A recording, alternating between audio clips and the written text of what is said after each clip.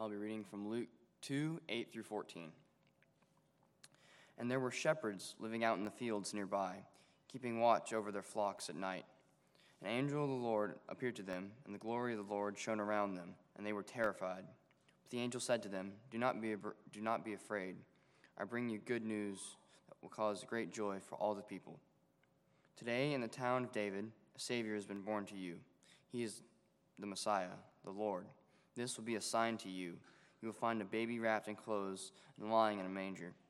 Suddenly a great company of heavenly hosts appeared with the angel, praising God and saying, Glory to God in the highest heaven, and on earth peace to those whom his favor rests. Are you sensing the brush of angels' wings as this time in our lives go by? Do you know the presence of the Lord is with you and is among us? And do you have an openness, a faithfulness to say, there's a little bit more of the Lord with us? Do you know one way that you can know that the presence of the Lord is with you? And this is consistent throughout Scripture. This is a biblical principle. Have you been filled with a sense of awe and fear? Now, this is not the kind of fear that when somebody jumps out of the corner and says, boo, fear. This is the kind of fear that when something so incredible happens, have you ever said this phrase? Something, maybe you're at an intersection and you just didn't pull out when the light turned green and somebody came flying through the intersection. You said, whoa, that was, what do you say? That was scary. And it wasn't boo scary, it wasn't horror movie scary, it was wow. Something could have happened and didn't. And sometimes it's not the avoidance of something bad. I'm sitting there in a tradition that our family has had over generations of Christmas Eve. Christmas Eve, yes, Christmas Eve, you open presents. And I'm sitting in a circle with 4 generations of my family.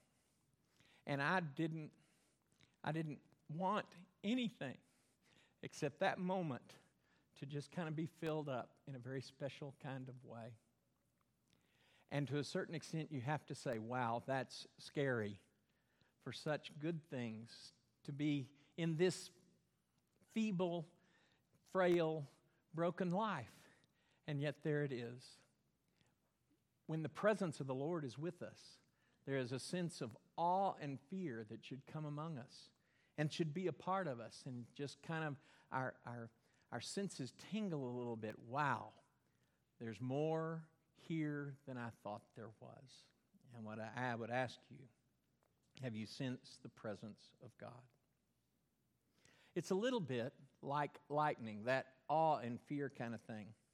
From a distance, lightning is a wonderful thing to observe.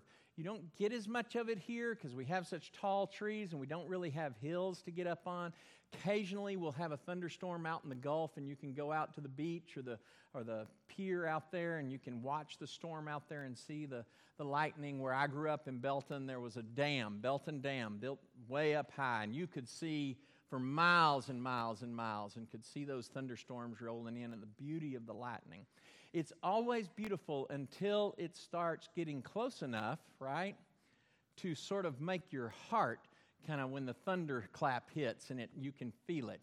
It's not any fun anymore when you're on a mountain in Colorado and just past noon in the summertime, the static electricity every single day basically builds up enough that the clouds need to release some electrical energy. I have been on a mountain when we had to abandon a ridge, put our ice axes, it's a piece of metal, in the rock and get under something because literally the hair on your arms was standing up.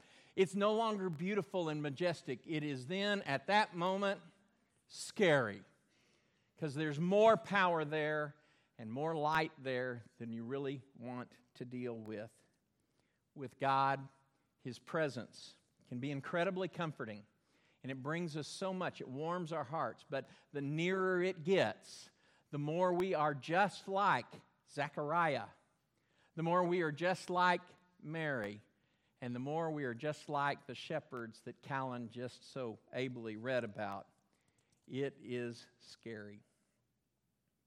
Luke tells us in this story, then an angel of the Lord stood before them, and this word, the glory of the Lord. And any time that you see the glory of the Lord show up in the Bible, the earth starts shaking and people start falling on their faces because something incredible, something that the Bible unabashedly calls the fear of the Lord, fills them because the presence of the Lord is so near. The glory of the Lord shone about them. And skipping down a little bit, and suddenly there was with the angel, that one angel who delivered that message, there was a multitude of the heavenly host. So I'm just kind of curious, how do you like your angels? When the heavenly host appeared, when the messenger comes, how do you like your angels? We, I think, like them, or maybe we want them to be cute, kind of childlike. Predominantly feminine is sort of our best sort of picture of them, it seems, because that's the one that gets repeated over and over again. It's very interesting that if you survey the Bible, while there are some who say there aren't female angels, I'm absolutely not willing to go there. We just don't have mention of female angels being messengers of God, but my guess is kind of part of God's creation, male and female, so I'm not going that far. But we kind of like them cute and cuddly. We like them where we can hang them on a tree, or maybe we put them in a display up on a top of a tree, kind of thing like that. Maybe we prefer them to be relatively benign, pretty, and maybe there's a bunch of them. And maybe the form is not all that terribly familiar, but they're still pretty benign. They're at a distance. I particularly like this picture because the shepherds, as opposed to falling in awe and terror, as the text tells us, they're just kind of like at a movie theater, kicking back. Wow, this is kind of cool, kind of deal like that. I think we really like them benign. Beautiful, but just sort of beautiful in the sense of a decoration of sorts. Unfortunately, this is not the biblical picture either. They can be glorious, right? We like shiny angels, right? And when the glory of the Lord shows up, we want light to be there. And so they can be very glorious and shiny, but we still want them to be relatively familiar. We want them to be friendly looking. We want them to have a smile on their face. And by the way, the angel that appeared to Zechariah and the angel that appeared to Mary and the angel that appears with the message to the shepherds, all the first line they say is, "We know that you're scared because we're here, but don't be afraid." And so we like friendly angels. But even that is not necessarily, in fact, I would say, that is contrary to the biblical picture. My guess is we don't expect them to be threatening at all. We expect them to be light, but we kind of like them in a light in the sense of, oh, that's kind of like a light bulb shining in a dark place, not filling the entire sky, filling the entire night sky with a light that is beyond our ability to fully perceived. We don't expect them to be threatening. And by the way, we really, really, really don't want them to be armed. Angels with weapons is kind of contrary to our modern sensibilities about what we want to see with angels. The phrase that Luke uses specifically is a phrase that he's reaching into the Old Testament. The phrase is host of heaven. And we can translate it in lots of different ways, but in the original language, it's a specific construction, host of heaven. And it has a very specific meaning because it should actually be translated, and more accurately be translated, armies. Because when you look at the word in the Old Testament, it is always the description that is given to the Israelite host as it went out to do battle, or an enemy, say the Assyrian or the Babylonian army as they are coming. The host is coming. But there's also specific language about the host of heaven. And so, the army of heaven, the army of God shows up, and we should not be surprised by their reaction.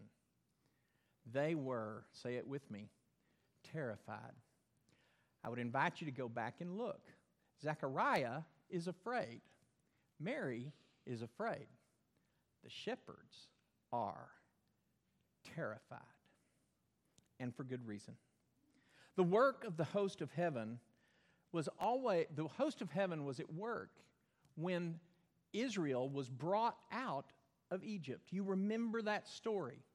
How God single-handedly, and again the description is often, and particularly when the Bible, the Old Testament writers reflect back on what happened in the Exodus, it was God's host, the host of heaven, who were fighting for Israel and defeating the strongest army in the world at that time, the Egyptian army, defeating them without the Israelites lifting a single weapon. It was the host of heaven who accomplished that.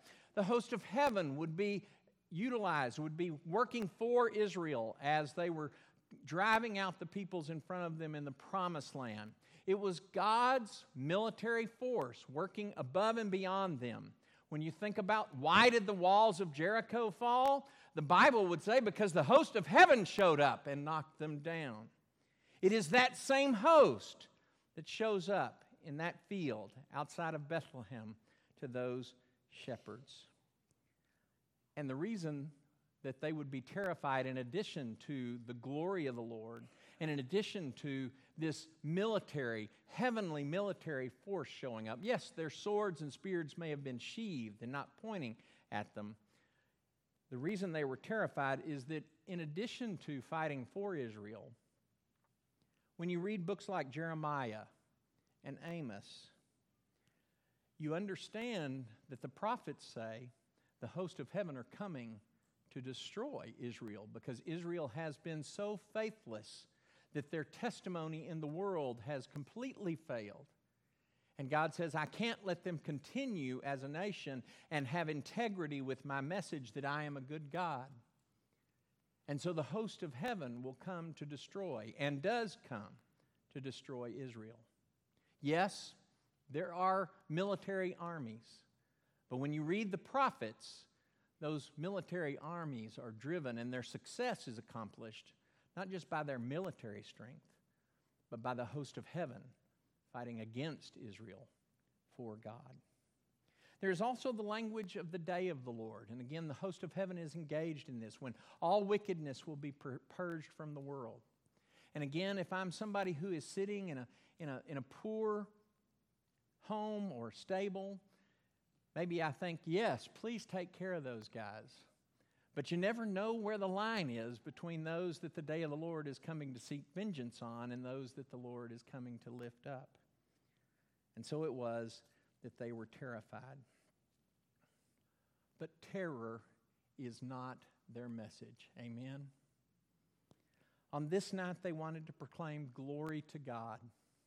We're not showing up here shiny and mighty and fearful to scare you. We are showing up to praise God for what He is doing. Something is changing in the world tonight, and we want you to know about it. And Luke wants to be sure that we read about it so that we can know about it. Glory to God. And then the true good news of their message, and the reason that it is a message of joy and not fear, is that the proclamation is an on earth peace. Somebody say, hallelujah. God's peace to all mankind. God's peace to those who love Him. God's peace on me and you. God's peace on the world. No matter how rebellious it may be, God wants His peace to come on us. Amen? And we, in turn, have the opportunity to be that peace. To have that peace in our life. To be that peace in our families, in our friendships, and even more, to be that peace in the world. The next phrase, if you read your Bible, is difficult to translate because it seldom gets translated exactly the same way. Among whom He favors, on those He is pleased with, on whom His favor rests. There's even an ancient tradition, this is the King James Version, peace on earth and goodwill. And the idea could be that we want to be nice to each other, but in reality, and goodwill to men is God's goodwill upon men. Whatever the translation may be, it was God's desire that His favor be extended to the earth, extended to us through the gift of Jesus. And this is not a peace that comes because we've gotten ourselves all lined up and we're doing exactly the right thing, and we recognize that, I'm getting things right, so God's peace remains with us. No. Say it with me. It's a gift. Can you say gift? A gift from God, that His peace would come to us. His favor is extended through us through the gift of Christ. This theme and this idea of Jesus being this peace offering from God not only is established right here at His birth by the angel and the host of heaven, but if you read the gospel, what you read is Jesus living into the peace that He wants to create with His people. He wants to create peace in those lives of people who are tormented by demons, and He throws the demons out. He wants to create peace in those who are blind and lame and lepers. He wants to bring peace into their lives. He wants for us to understand God's Word in a much more powerful sort of way, and understand it not as a burdensome obligation, but as a freeing faithfulness and trust that we can have towards God, and particularly a loving favor that God wants to have towards us. That idea will be developed in every single thing He does, literally, until He goes to the cross. And at the cross, what are those words that He says? And He says it to the people that are near, and He says it to the people that are a little too far to hear it completely. But He says it, and it echoes through generations and millennia, and will echo until He comes back again. Father, say it with me, forgive them, because they don't know what they're doing. You see, even at the end of His life, He was still representing and bringing that idea of peace. Don't you love the way we all memorized? Maybe you didn't. This is the first verse I memorized. My dad was the one who made sure I memorized. John 3:16. Say it with me. By the way, whatever version you say is fine. Don't worry about it. Let's say it together. For God so loved the world that He gave His one and only Son, that whoever believeth, whosoever believeth, right? Who believes in Him will not perish, but have eternal life. But have you memorized the next one? Because God didn't send Jesus in the world to condemn the world. And isn't that so often the picture that people want to paint of Christians in the church, that you're just here to condemn others? That should never be the picture that is painted of us, number one. And number two, it is always an inaccurate picture of who God is and what He's doing through Jesus.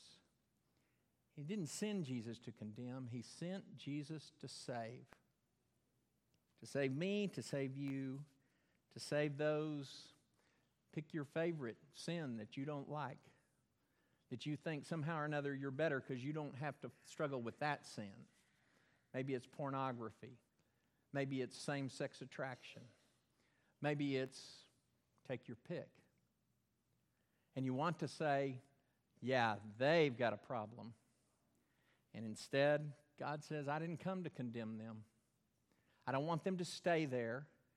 I don't want that brokenness to continue in their life, but I came even to save, say it with me, save them, to save us.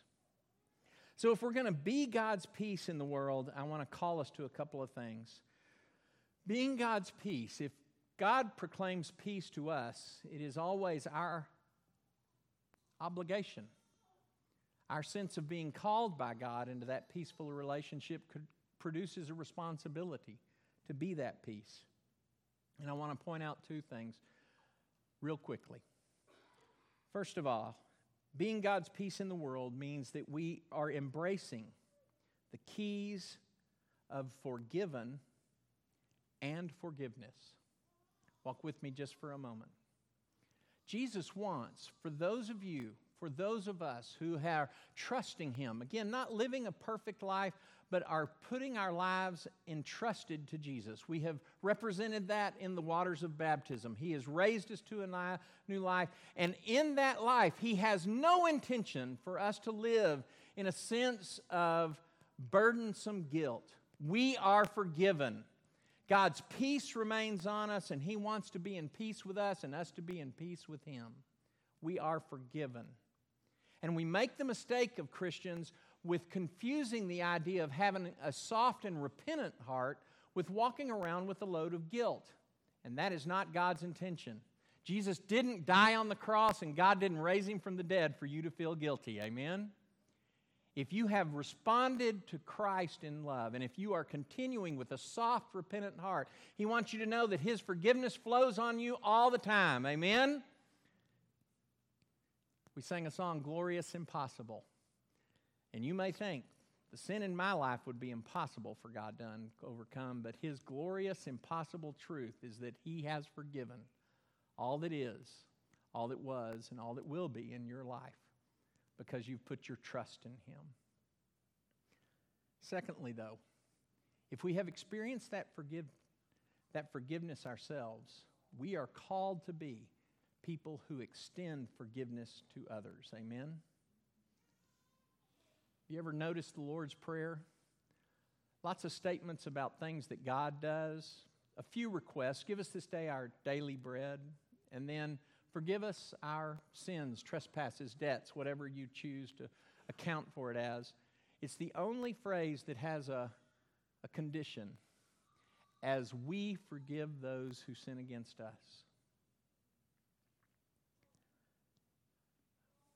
And whether that's simply being a little short and saying things that you don't intend to because you've become impatient and you need to ask for forgiveness in the simplest little relationships in your life. Or whether it is the idea that you have long ongoing grudges with other people. And forgiveness is not saying that I condone what you're involved in, because again, it's part of the brokenness of the world and God doesn't want you to live in that. But I'm not going to be the one that condemns. I'm going to be the one that steps into the relationship with a sense of, I want forgiveness to be a part of this relationship. Amen? So if we're going to bring God's peace in the world, forgiveness and forgiven have to be in the center key of it. But secondly, I want us to recognize that if we're going to be God's peace in the world, we've got to be empathizing with the reality that God comes to us, not us coming to God for His peace. We didn't go up and say, God, give us your Son. We didn't go up and say, we want to be there with you. God said, at this moment, I am ready to send my Son. It was God's initiation. Amen? I am thankful of the gift that He's given in Christ. But do I live in a way that recognizes that peace is not something that somebody has to earn? Peace is something that I want to extend even into the most contentious situations in my world. Where there is disagreement on basic fundamental things, I still want to be the one who initiates a sense of peace. A sense that I don't want there to be conflict between us. Yes, there will always be truths that we will argue about. But I want that discussion to be in a relationship of peace that you don't have to earn, but instead a peace that I am willing to give. The empathy that says, I'm going to take the first step towards you, even if you're not necessarily willing to step towards me. Because God took the first step towards us in sending Jesus in a way that we could never, ever have taken the first step on. Amen? Forgiveness and empathy. The glory of the Lord shone about them. The glory of the Lord shone about them. The reality is that God sending His Son into the world is a statement of, I want my glory to dwell with you. When Jesus left, He said His Spirit was coming, and in that way, God could continue to be with us. The glory of the Lord doesn't want to just shine out there towards us, but it wants to be in us and shine within us so that the world can see not how good we are, but how wonderful God is. And He wants to bring that glory to dwell in and around you. At this time, we're going to sing a song. It's called an invitation. And it is my hope that in your heart, you will choose to take a step, that you will choose to take a step a little closer to where God wants you to be. You can have a conversation with your neighbor. If you're online, you would be welcome to start a conversation with those of us here by texting us your question or your desire, as it were. How do I let the glory of God be a part of me? You can text the number that's on the screen there, 979-217-3300, and that'll start that conversation. But during this song, if you wished to come forward and say, I need to know how a little more of God can be a part of me, because don't we need a little more Jesus in our life? Don't we need a little more hope? Don't we need a little more joy? And don't we, in our world today, don't we need a lot more peace? Jesus is the only answer to that.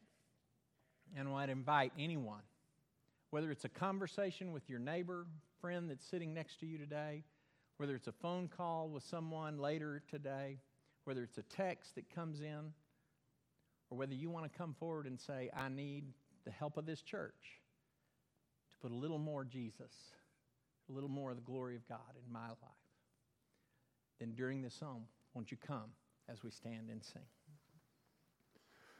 Tears are falling, hearts are breaking, how we need to hear from God. You've been promised, we've been waiting. Welcome, Holy Child. Welcome, Holy Child. Hope that you don't mind our manger. How I wish we would.